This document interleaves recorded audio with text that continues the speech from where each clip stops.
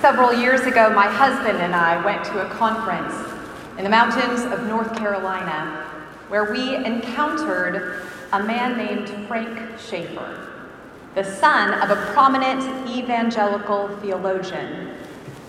Frank has spent much of his adult life differentiating his own views from his father's fundamentalism, and he has built a successful, if not controversial, career as a public speaker, writer, and religious commentator. In the eyes of the world, Frank is accomplished, but he says that there is one thing over and above everything else that gives him the greatest joy and the greatest sense of satisfaction.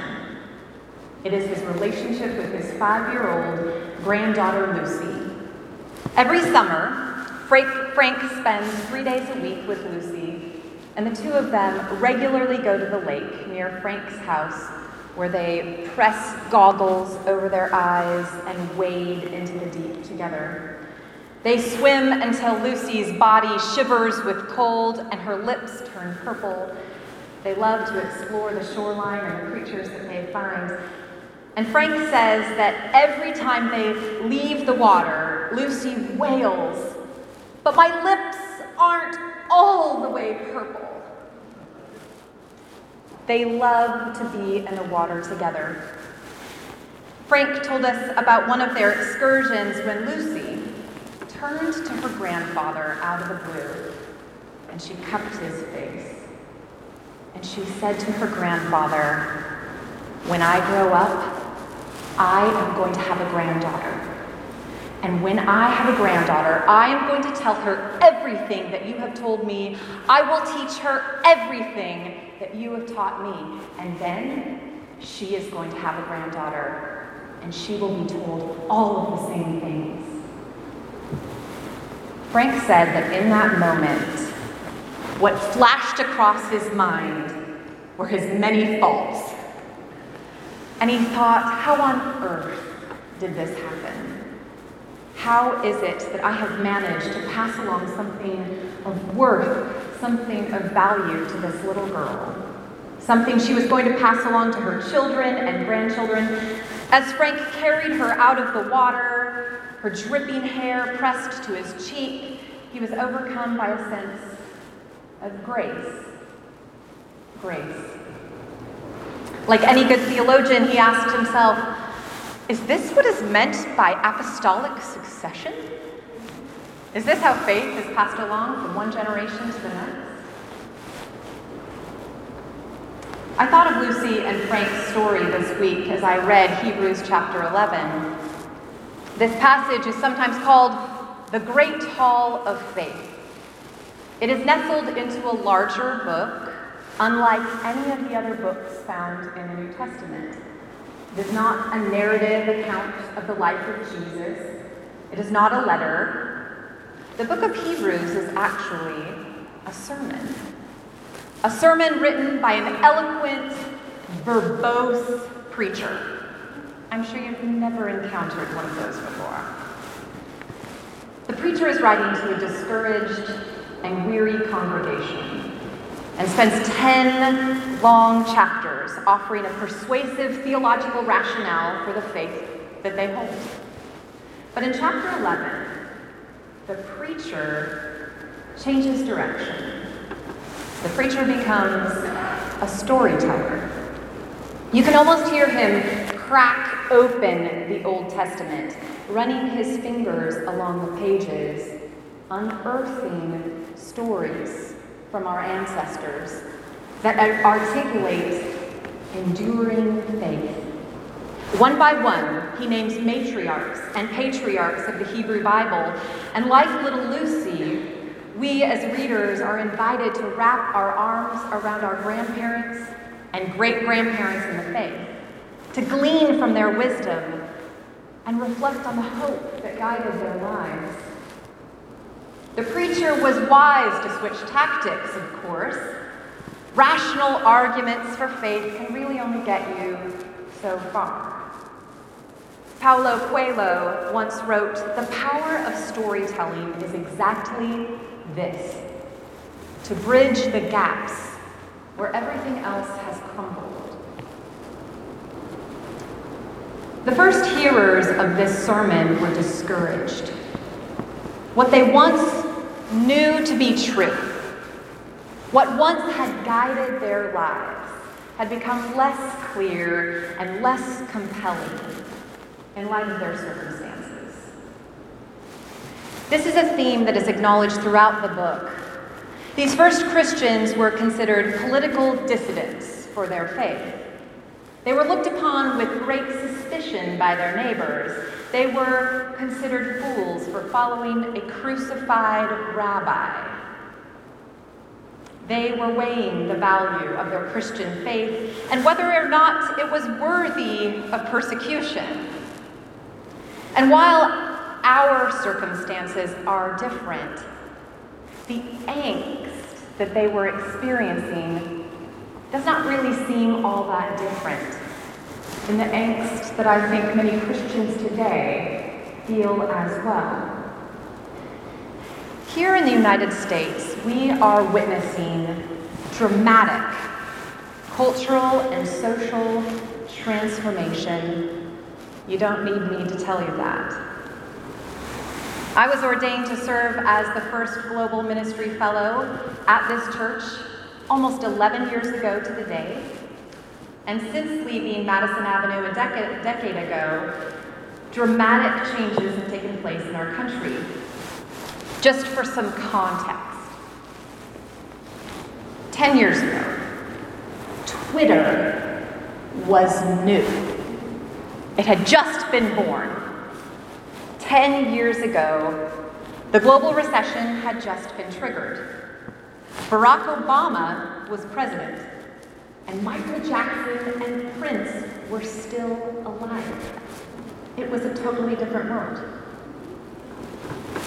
The religious landscape was different as well.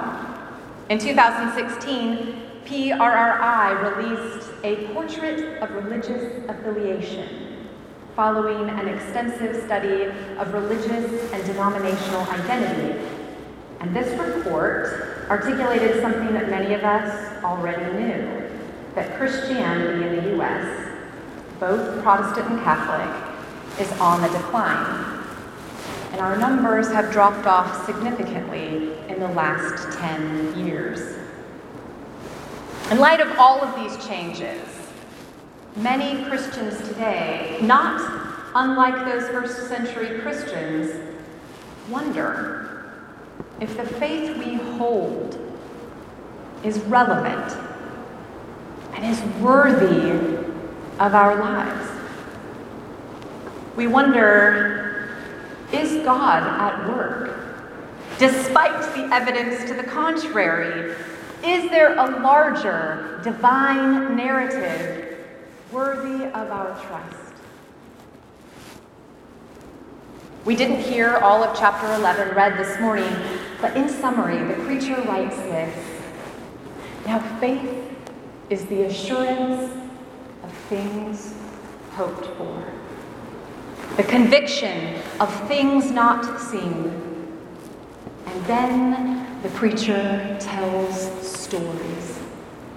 By faith, Abel offered a pleasing sacrifice to God. By faith, Enoch lived a life untouched by the sting of death. By faith, Noah built an ark to save his family from destruction. By faith, Abraham and Sarah followed God to the land of promise. By faith, Moses delivered the people of Israel. By faith, Rahab hid the spies in Jericho.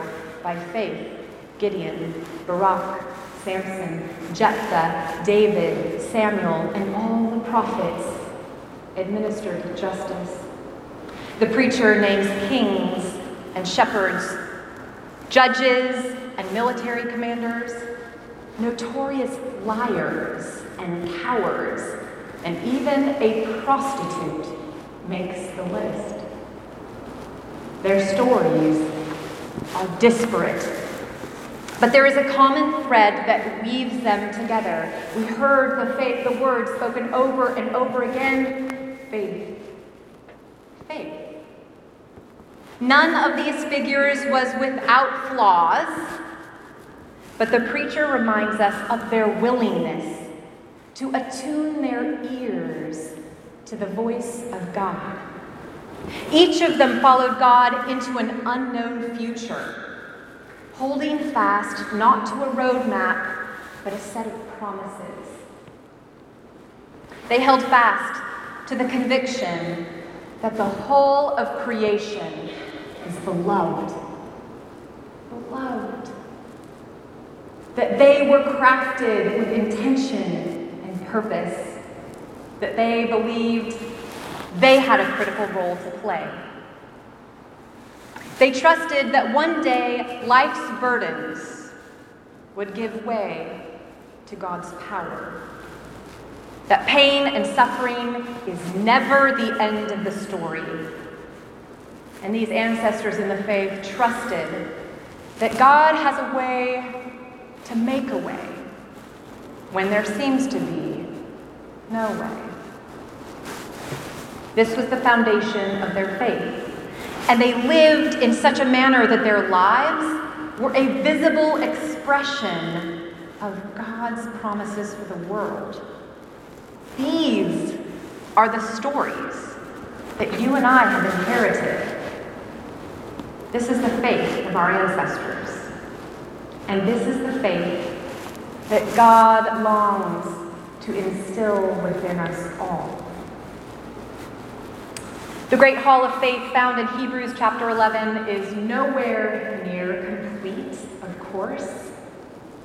When I came to Madison Avenue Presbyterian for the first time, I was interviewing for a new international fellowship being created here at the church. Much to my horror and embarrassment, I was 45 minutes late to that interview. Thankfully, the committee was gracious and invited me to work with those early architects of the Global Ministry Fellowship anyway. That afternoon, I learned the first of many lessons I learned living in New York City. I learned never underestimate the power of a parade and its ability to thwart all plans. The entire committee was wonderful, but there was a standout figure for me. It was Allison McEachran. Allison was to me a quintessential New Yorker. She was elegant, articulate, inquisitive, and passionate. When I met Allison, she was at the top of her game, working as the vice president of an advertising firm here in the city. In 2009, she made the decision to leave her job as an exec to begin a career in the nonprofit sector. I imagine her decision brought criticism, and perhaps there were folks confused. But from what I remember from our conversation, Allison felt like she was being led. She didn't know where God was leading her exactly, but she trusted that she had some particular gifts to share in a new context, in a new place. And to this day, her willingness to follow God into an unknown future serves as a beacon to all of us who tend to play it safe. Those of us who tend to live life in the box and need to be nudged toward a more nimble way of being in the world. She reminds us that listening to the voice of the Holy Spirit can lead us into places we could have never dreamed for ourselves. Allison McEachran. When I lived in Zambia, I met a 13-year-old boy named Anthony, who was a small child when he lost both of his parents to AIDS. Anthony's baby sister died shortly thereafter. Despite the suffering he experienced, Anthony had a gentle, soft heart. One day, he and I were walking through a particularly impoverished community, and I remember asking him, "Do you ever feel that God has abandoned this place?" Anthony clucked his tongue at me. He looked at me earnestly, And he said, God is everywhere, Carmen. God is in your country. God is in my country. God is here, even here. And he gestured toward a group of women, old women bent with age, who were making charcoal. God is even here, he said to me. Anthony gave me a gift. The gift of looking for God's faithful presence, even in the most discouraging circumstances. Anthony reminded me that the burdens that we bear are never the entirety of our story. Never. Tom Long once said it this way: to the naked eye, there is trouble all around. To the eye of faith, however, through the toil and trouble, another reality can be perceived. Grace is everywhere. Several years ago, I had the pleasure of meeting Dr. Carson Brisson, a brilliant professor at Union Seminary in Virginia. Dr. Brisson has taught hundreds of students to love Greek and Hebrew, the original languages of the Bible. He writes a quarterly essay that, much to my husband's amusement, makes me cry every single time. Dr. Brisson is a poet and a storyteller, and he writes about the world and our Creator in achingly beautiful ways. When I am tempted to behave childishly or selfishly, his gentle manner inspires me to play my part with more grace and more devotion. Friends, God has never been without a witness in the world. All of these saints easily make their home among the great cloud of witnesses named in Hebrews chapter 11, Allison, Anthony, and Carson. They inspire us to listen for God's voice of guidance, to see the world with eyes of grace, and to play our part with trust. If we took the time, I know that all of us in this room could easily add dozens upon dozens of names to this list, mentors in the faith who have shown us what it means to hold fast to God's promises and to follow God's leading, come what may. The world in which we live is chaotic, even grim at times. Yet, God is at work. In every generation, we have seen it. God is at work. Now, the faith we inherit at times must be deconstructed and then reconstructed in order to live authentically. But the work is worth it. One day our children and our grandchildren will speak of our legacy. Lin-Manuel Miranda's Hamilton said that a legacy is planting seeds in a garden you never get to see. Madison Avenue Presbyterian Church, what seeds are you planting? Friends who are gathered in this space this morning, what seeds of faith do you hold in your pockets that need to be sown on behalf of a beautiful and broken world? When our children one day speak of us as individuals and as a church, will they speak of our courage, or will they lament our cowardice? Will they speak of our creativity, our tenacity, or will they mourn our preoccupation with our own comfort and security? My hope and prayer is that the stories of our ancestors The stories of saints who have come and gone from this place will bolster our own spirits. We need to seize the days that we have been given. And all of us have been charged to live the good news of the gospel. We have been charged to live lives worthy of storytellers. So let us do so with resolve.